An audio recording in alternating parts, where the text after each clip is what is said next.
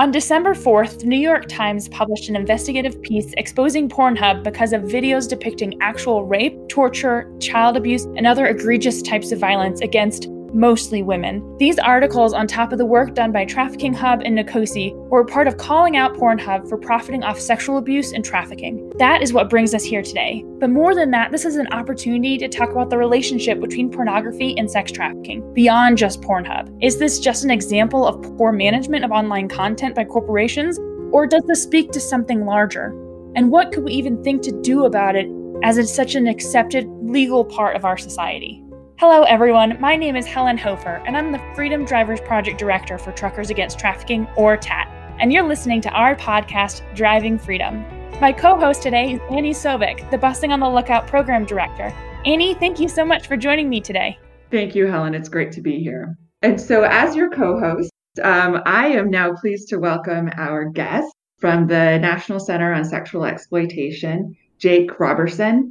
So Jake, could you introduce yourself, tell us about the work of Nkosi, how you got involved in this, and how your work connects to the anti-sex trafficking movement?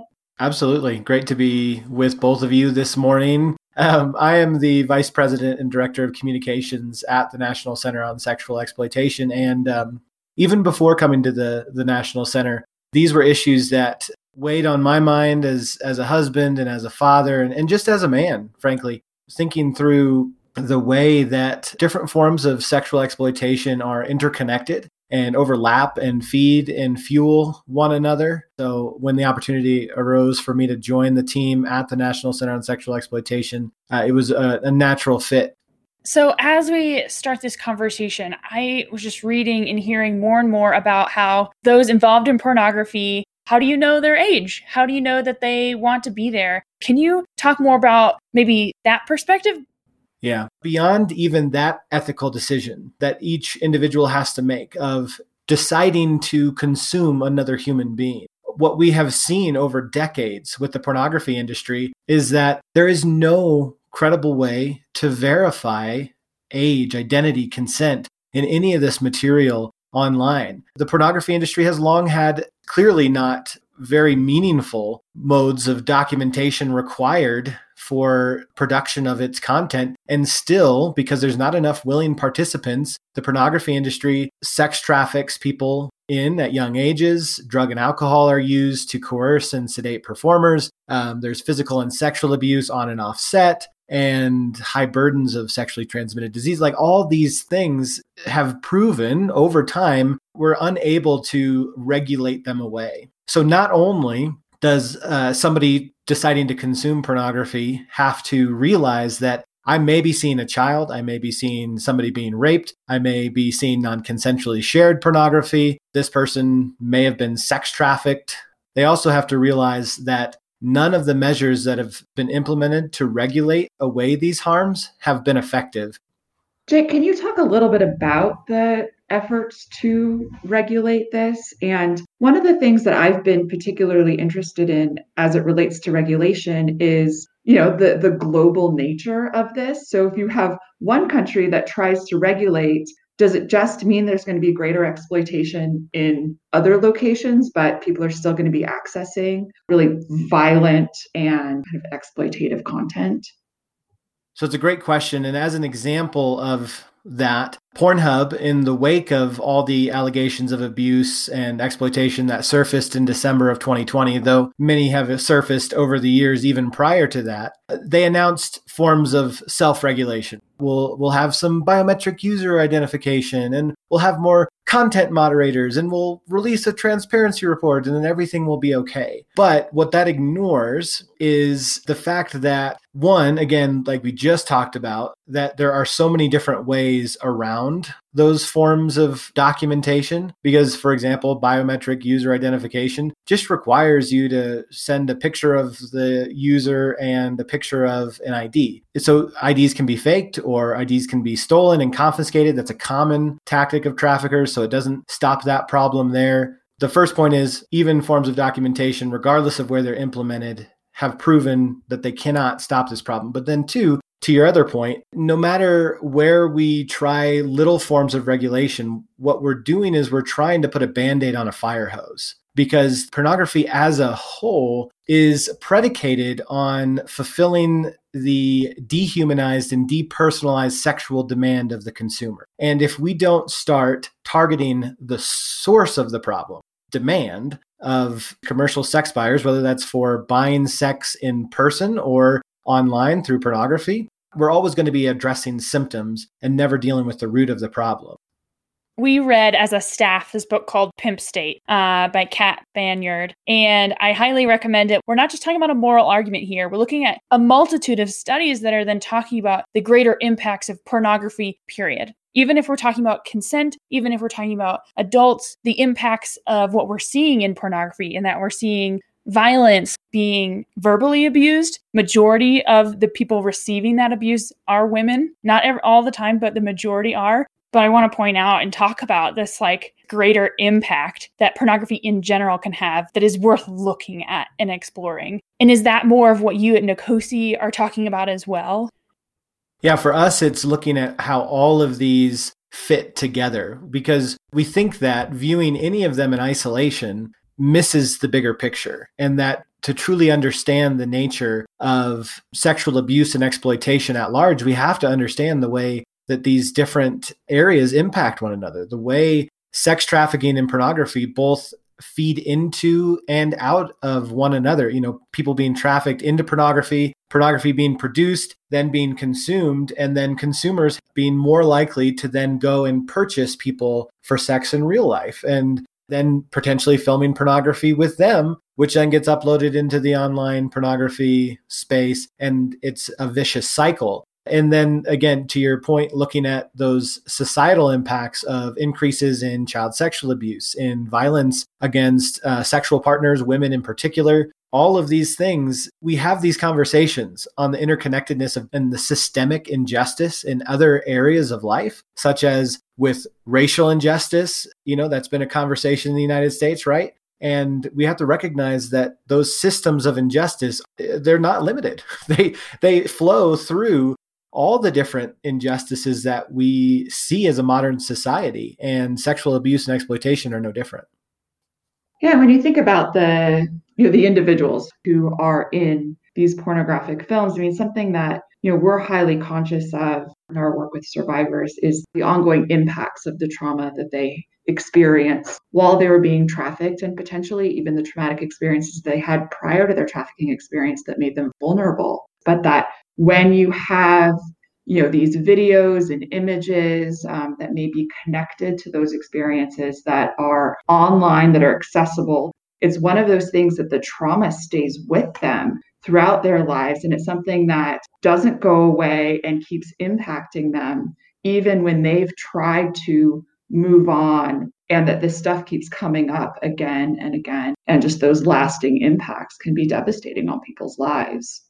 Something I didn't know, for Pornhub specifically, and I'm not sure about other pornography websites, users could download the videos. So even if someone has come and said, you know what, I was having consensual sex with this man, this woman, but I didn't know it was being filmed. I want it taken down. How long does it take to actually make that happen, right? One of the stories is that it took a couple of years, and then, okay, maybe it's not on Pornhub right now at this precise moment, but who else is going to have already downloaded that video and then upload it again? There is no controlling that content once it has reached other people's computers. One of the women in the New York Times piece was saying that she dropped out of school out of the pressure and the trauma of that happening, and how it impacted the way people were talking to her, and currently homeless and experiencing a really difficult time in, one, mental health, but two, even staying at and finding a job and finding a community that feels safe in her own recovery process, from someone uploading that video. How can we even stop something like that? Even Hollywood, with all of its resources, can't stop the piracy and the distribution of its own material. Even though it doesn't make it available for download, it gets stolen and disseminated across the world, and they lose millions and millions of dollars as a result of that. Then you take that and you apply it to the world of pornography, where these are actual people's lives and their bodies that are being ripped off of the internet freely. And so it is a complex trauma experience for the survivor. There are companies making millions of dollars off of this. What is their responsibility to the individuals who are impacted by it, to people who are trying to get this information taken down, or to stop it from coming up in the first place when you're talking about particularly children or people who are there in non-consensual arrangements? We think there is an enormous burden on these platforms. And unfortunately, it's a burden that they have long shirked and tried to avoid.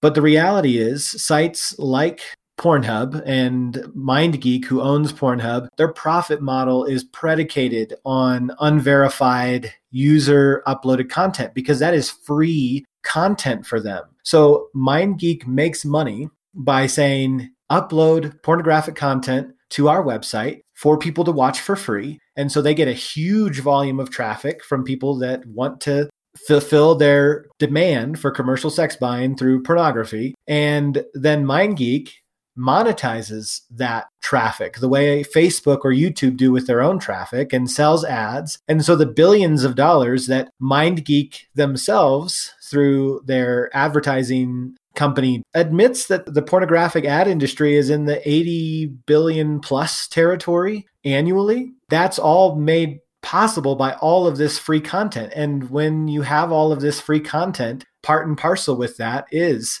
non-consensually shared material, is child sexual abuse, is sex trafficking victims being raped, is people being coerced and sedated on set, and all of it being money in the pockets of these industries, these corporations. Right. And it's more than just Pornhub, right? So it's not like we can stop Pornhub and then we've fixed the problem. I mean, it's also kind of mainstream platforms like Google, Twitter, Facebook, Instagram, Snapchat. I mean, these other social media sites also have a major issue with the sharing of pornographic material as well. Even if they do have more content moderators, they can't seem to keep up. Right. Yeah. The main difference being that they're not designed to profit off of that material the same way that Pornhub and other pornographic sites are. But you're right that a lack of legal regulation has disincentivized other tech companies from truly prioritizing preventing it, because there are things in the Communications Decency Act and Section 230 that make it really difficult for tech platforms to be held legally accountable for failing to appropriately address these issues. And so in addition to needing to hold the pornography industry accountable for literally being built to profit off of these crimes, we also have the challenge of needing to improve our own laws in our country and around the world that push technology companies to a higher standard of proactiveness when it comes to fighting this type of abuse and exploitation. Pornhub, again, just as an example, attracts 3.5 billion visits a month, which is more than Netflix, Yahoo, or Amazon. So this is a major industry. And like Annie mentioned, it's not just Pornhub, right? It's even all these other sites. Google returns over 900 million videos on a search for young porn. And so I had never considered how easy it is for someone to access this kind of content and how easy it is for someone to kind of share this. How does that intersect with free speech? Can you explain that? So the type of content we've been talking about is illegal and is not considered speech. That's the number one argument. Number two, let's say for the sake of the argument, you had everything I's dotted, T's crossed, everything was legally produced. That can still be obscene content that the U.S. Supreme Court has deemed is not considered speech and can be prosecuted by the Department of Justice. And so there's only a very small segment of material left that it doesn't fall into those categories and might be considered free speech. And so when it comes to the commodification and abuse of other human beings' bodies, and then when it comes to obscenity, we're not talking about free speech anymore. We're talking about crimes. We're talking about human rights that are being violated in the production of this material, that are being violated in the consumption of this material. And so while we each have the right to say what we want about what is right for us to do and consume and how we interact sexually with other human beings, it does not give us the right to sexually destroy or mentally or physically destroy other human beings in person or via pornography. I really appreciate you making that distinction. Thank you. I think that's probably helpful for the listeners as well. Yeah, whether it's Google or Facebook or Twitter, as they're facing more pressure on the issue of proactively combating child sexual abuse, they're fighting tooth and nail against any legislation that would amend Section 230 of the Communications Decency Act because they know it's going to cost them more money to be proactive in those fights, going to impact their bottom line, and they don't want to be held liable for things that they know that they've let slip through their fingers by not being proactive. The American people are actually having our freedoms deprived by the way Communications Decency Act Section 230 is currently written, because not a one of us can hold these platforms accountable in the court of law or even try to, and that's not right. And so can you expand upon that a little bit and talk about what some of the kind of efforts have been to file lawsuits against these companies or push for liability or greater accountability, and even some of the work that NACOSI is doing in that space?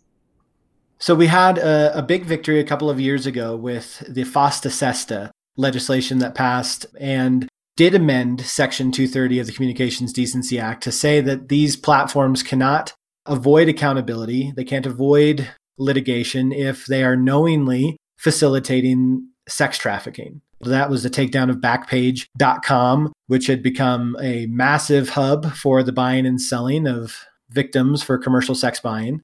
And right now, NACOSI, for the last 18 months, has been hard at work on getting the Earn It Act passed, which would provide some other corrections related to Section 230 of the Communications Decency Act that would push corporations to proactively combat child sexual abuse material in a way that they haven't done before, or risk losing their legal immunity to being sued for child sexual abuse material related issues on their platforms. They have to be held both financially and criminally accountable for what they've done. And people could learn more about the Earn It Act and access those resources on your website? That's right. EndSexualExploitation.org. That's our website. And yeah, we've got those actions and more information. If people have more questions, we've done explainers on the Earn It Act. So we've got that information for those who are concerned and those actions where people can, in less than 5 minutes, contact their elected officials and say, hey, we need to take care of this now. I love that. That's great. And so as we're talking about that, what are some steps for our listeners that they can take? So we're talking about drivers out on the road, members of their community. What are some of those actions that are on your website? So the Earn It one that we talked about, allow people to contact their senators and say, hey, here's what the Earn It Act is. Here's why I support it. Or in the case of Pornhub and everything that's come up over the last couple of months and all the attention, we have an action that specifically contacts your attorneys general in your different states or your congressional representatives in your different states to say, hey, you need to call for a criminal investigation into Pornhub and other sites like it. So those are the two big ones we're pushing people toward right now. The Earn It Act, because of how that would help really on the tech side of things, and towards Pornhub and other porn sites for criminal investigations for how that would impact the pornography industry. Yeah, I love that you just have the language right there, easy to send, to review, to look at all of it. So I love that we can just point people over to NACOSI for that kind of information. And so we're talking about some of these broader systemic, right? We're talking about laws you can pass. What about the individual responsibility? So as we're talking about people who are viewing porn or some of those levels, what would you say and speak into that? First of all, it's never too late to do the next right thing. No matter where any of us are at in our journey of learning about these issues or struggling with our own consumption of this material, we have the opportunity to change that now, no matter what has happened before. And there are many resources out there. We've got them on our website. There are others out there. You're not alone. We know the data shows that we've all encountered this to some degree in our lives. And so got to get the stigma off of talking about it and re-engage these issues as individuals and say, I can do better next time. I can overcome this now, and I can be a part of the solution. And what has really inspired me, like why I do my work at TAT, is because I know that each person, man, woman, child, everyone deserves a full and thriving life, full of dignity, every single person. And so this is something you want to get more involved in. We do Truckers Against Trafficking, right? We have our man-to-man addressing demand campaign. So this is addressing demand for commercial sex. We have a great video that's meant to be a conversation starter around this issue. What you were saying, Jake, of let's destigmatize this conversation. Let's create a space where we can be open with each other, process through this, and recognize the reality of what's going on so that each person can find that full and thriving life. Annie, is there anything else you would like to add to this conversation? We don't need to feel overwhelmed by any of this. There are clear steps that each of us can be taking that make a difference. So whether it's supporting policies or laws that help hold companies accountable, whether it's being vigilant when you're out on the road and making that call when you see someone who is in need or who may be a victim. These are all things that you can do, and you have power in your lives to make a difference on. Jake, it was so good speaking to you. Thank you for sharing your experiences and the work of the National Center on Sexual Exploitation, or NCOSE. You mentioned to our listeners that they could get involved in addressing sexual exploitation online by joining NCOSE and calling their politicians to act, as well as taking personal steps to heal from your own decisions. I will make sure to put all of those links in our resources in our show notes, so definitely make sure to check those out. There is no issue too big to address, especially when it means that we can bring justice and prevent exploitation. And that's why we created this podcast, for you, our listeners. So please make sure to subscribe to this podcast, rate and review it so we know how we're doing and that we can share this content with others. And of course, make sure to share this with your colleagues, friends, and family members. You are the everyday heroes whose choices to take a second look or step up in a conversation really is driving freedom.